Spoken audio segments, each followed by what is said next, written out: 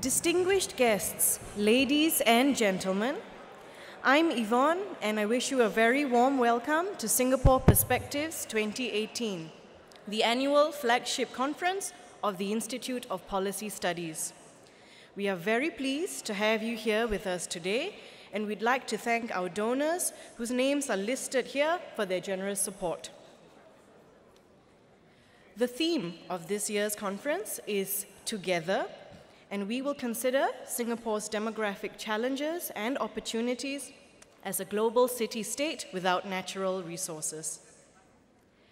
And now, please welcome Mr. Janadas Devan, the Director of IPS, to kick off today's program. Director.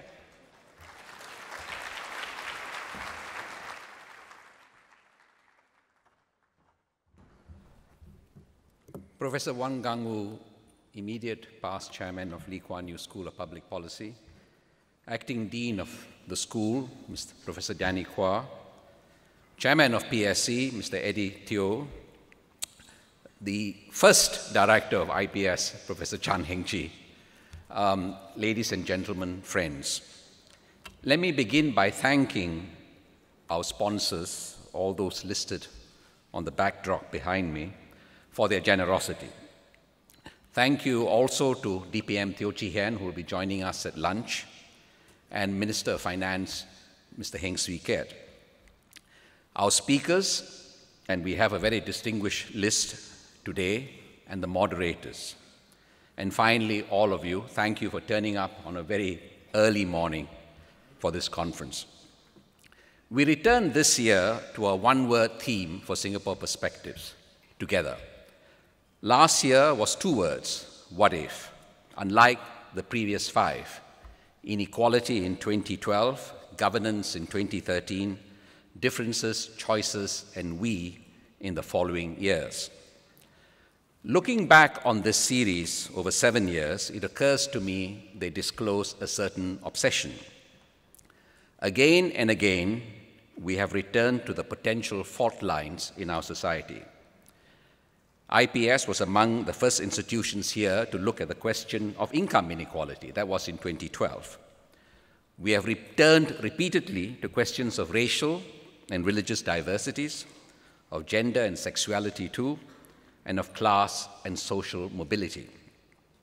In other words, how our diversities can be a bane, how they might be a strength, what might divide us, and how we might be kept together. These obsessions are in keeping with IPS's research agenda, which consists of, 1, managing diversities of all kinds, both what we are familiar with, like race, religion, and language, as well as newly emergent ones, like sexuality. 2, managing the challenges of an aging society, not forgetting how we might exploit and accentuate the benefits of an aging society. 3, inequality and social mobility. And 4, governance of a global city-state, the problems peculiar to a city-state of which Singapore is the preeminent and almost sole example in the world today. What I'd like to do in this opening is frame the demographic issues we will discuss today in the context of Singapore being a city-state. For it is crucial that we recognize the centrality of this island nation being a city when we consider questions pertaining to our population. We are not an aging society in a large country. We are not a society trying to accommodate a large immigrant population in a country with lots of space. We are not an advanced global city with a large hinterland. We are but a city-state. We are only a city-state. I touched on this subject in last year's Singapore Perspectives, and we will repeat some of the points I made then.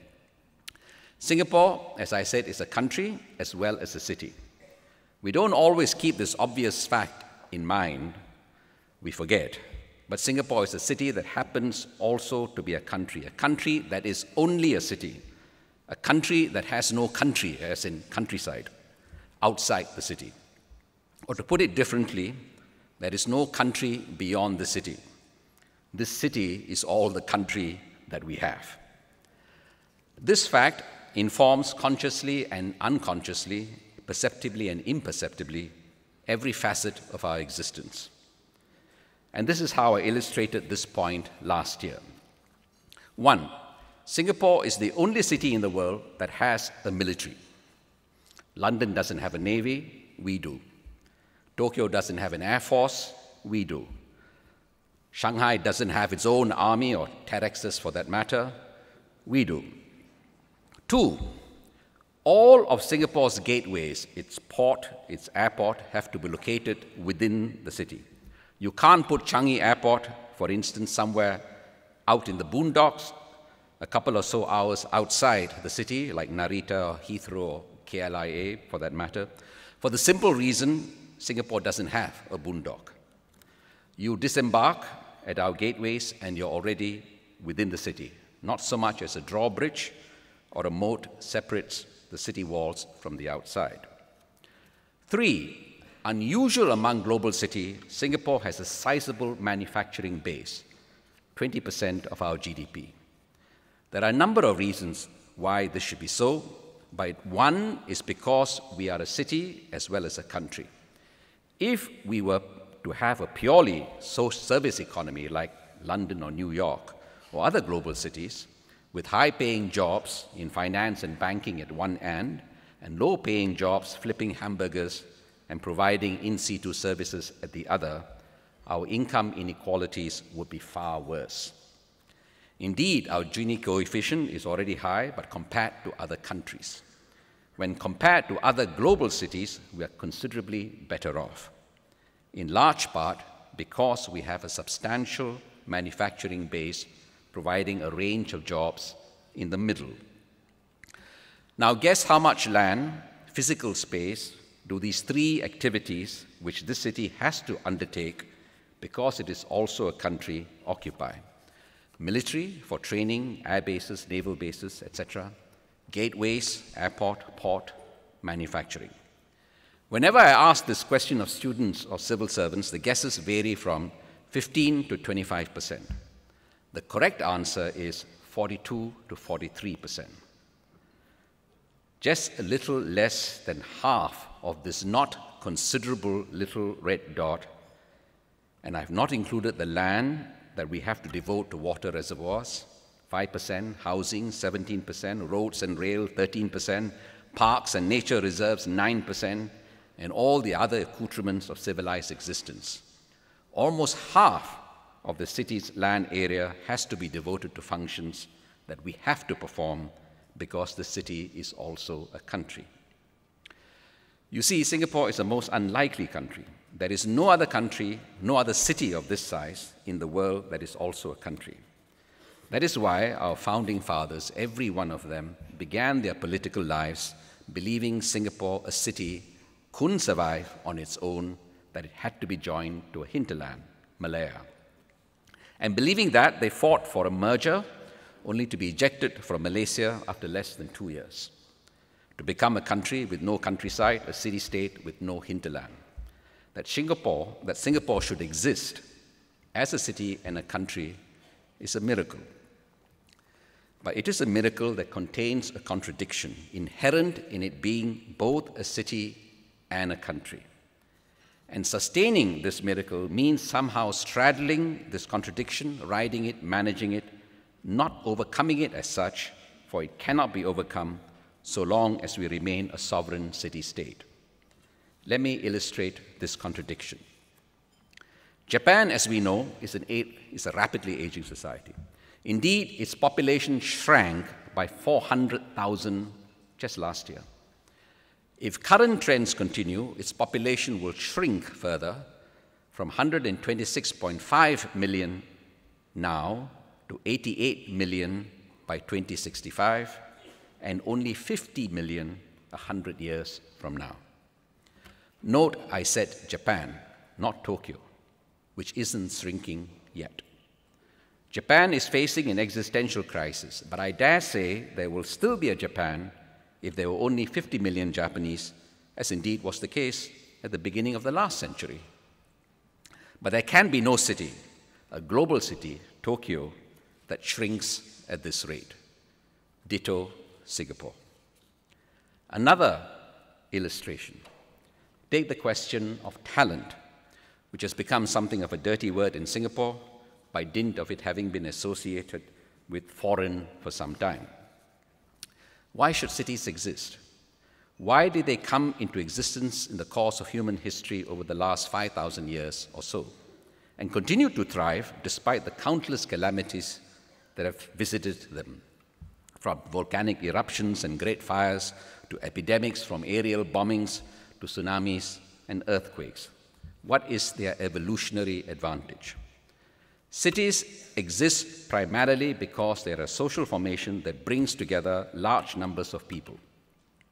That collection of large numbers in close proximity enables the efficient mobilization and organization of resources, including of capital and, above all, of talent. That was as true of Mohenjo-daro in 2500 BC and the Rome of Augustus Caesar around the time of Christ as it is today of London and New York. The most thriving global cities tend also to be the most diverse, the most open and dynamic, the most cosmopolitan. Cities often consist of large numbers of rootless people, as they say, or at the very least, large segments of their population are mobile or itinerant. This is, of course, more true of modern cities, and among contemporary cities, more true of larger metropolitan centers than of smaller cities. But it was true in some respects of even cities in the past. For example, William Shakespeare was born in Stratford-upon-Avon, moved to London to earn a living as an actor and playwright, only to move back to the relatively bucolic setting of Stratford in his retirement. I dare say if Singapore had remained a part of Malaysia, many of us here may well have retired to Kuantan or Mersing or Langkawi. But we are now only a city, and we can't locate so much as a nursing home for old folks outside this country. Now, the words I have used to describe the city and city life: rootless, mobile, itinerant people, diverse, cosmopolitan, dynamic, open to the world, and welcoming of all talent. All these terms do not necessarily describe a country. Indeed, countries tend to be altogether more stable entities. They change, certainly, but not as rapidly as cities. They can be diverse, but not as vibrantly and confusingly so as cities. They can have multiple identities, but they are not as bewilderingly diffuse as cities. Think the United States and think New York City, which only legally and politically belongs to the US. Culturally and spiritually, it lives on another plane. Ditto United Kingdom and London, China and Shanghai, Japan and Tokyo. Countries tend to be oriented inwards towards themselves. Cities tend to be oriented outwards towards others. What happens in the case of city-states, in the case of Singapore? Our identity is forever bifurcated between the global and the local. There is a part of Singapore that is outward-looking, cosmopolitan, open. And there is another that is more oriented towards itself, if not insular, more inward-focused, if not closed. We have geographic shorthands for these two Singapores: the Singapore of Shenton Way in the financial district and the Singapore of the heartlands. The Singapore of Clarke Quay, where I work, feels very different from the Singapore of Toa Payoh, where I live. I rub shoulders with New York, London, Shanghai, and Tokyo at Clarke Quay. I feel at home in Toa Payoh. I can describe the political, economic, and social contradiction between these two Singaporeans briefly thus. If this island nation does not remain one of the world's leading global cities, it cannot survive as an economy. We might as well have not left Malaysia. To sustain itself as a leading global city, Singapore must remain open to the world, welcome all varieties of talents, become and remain a cosmopolitan society and culture. To remain a nation, however, Singapore cannot be forever turned determinately outwards. It cannot be so porous to the outside as to allow itself to be overwhelmed by the foreign. And it cannot resign itself to a diffuse and rootless cosmopolitanism. Life exists here and now in a particular time and place, or it cannot exist at all. The global economy doubtless exists, but there is no socius, no society, no community that answers to it. Singapore, this island nation, is here, now, and forever. The question is, how do you reconcile this Singapore of home and nation with that other equally real, equally crucial, equally urgent and insistent global and cosmopolitan Singapore? You earn a living, survive in the latter, the global Singapore. You have your home, your being in the former, the nation that is Singapore. What happened with Brexit in the United Kingdom can happen here. What happened with the election of Donald Trump as US President can also happen here. In Brexit, the city, London, voted overwhelmingly for Europe and globalization, while the rest of the country thought Britain could go it alone. In the tragic US 2016 presidential elections, while both the East and West Coast, as well as almost all major urban centers, voted overwhelmingly for the Democratic Hillary Clinton, the rest of the country, flyover country, the coastal elites used to sniff, voted for the Republican Donald Trump. On one side, the parts of America that benefited from globalization and trade, the high-tech, connected, cosmopolitan America, and the other, the parts of America that didn't benefit from globalization and trade, the people who had lost their jobs to foreign competition, or so they claim, the people whom Hillary Clinton had referred to as the basket of deplorables. Good, ordinary, decent people who happened to feel, with good reason, that they were being looked down upon, ignored by the globalized coastal elites. They voted for the boorish Donald Trump. The same divisions can happen here within the same city between the two Singapores.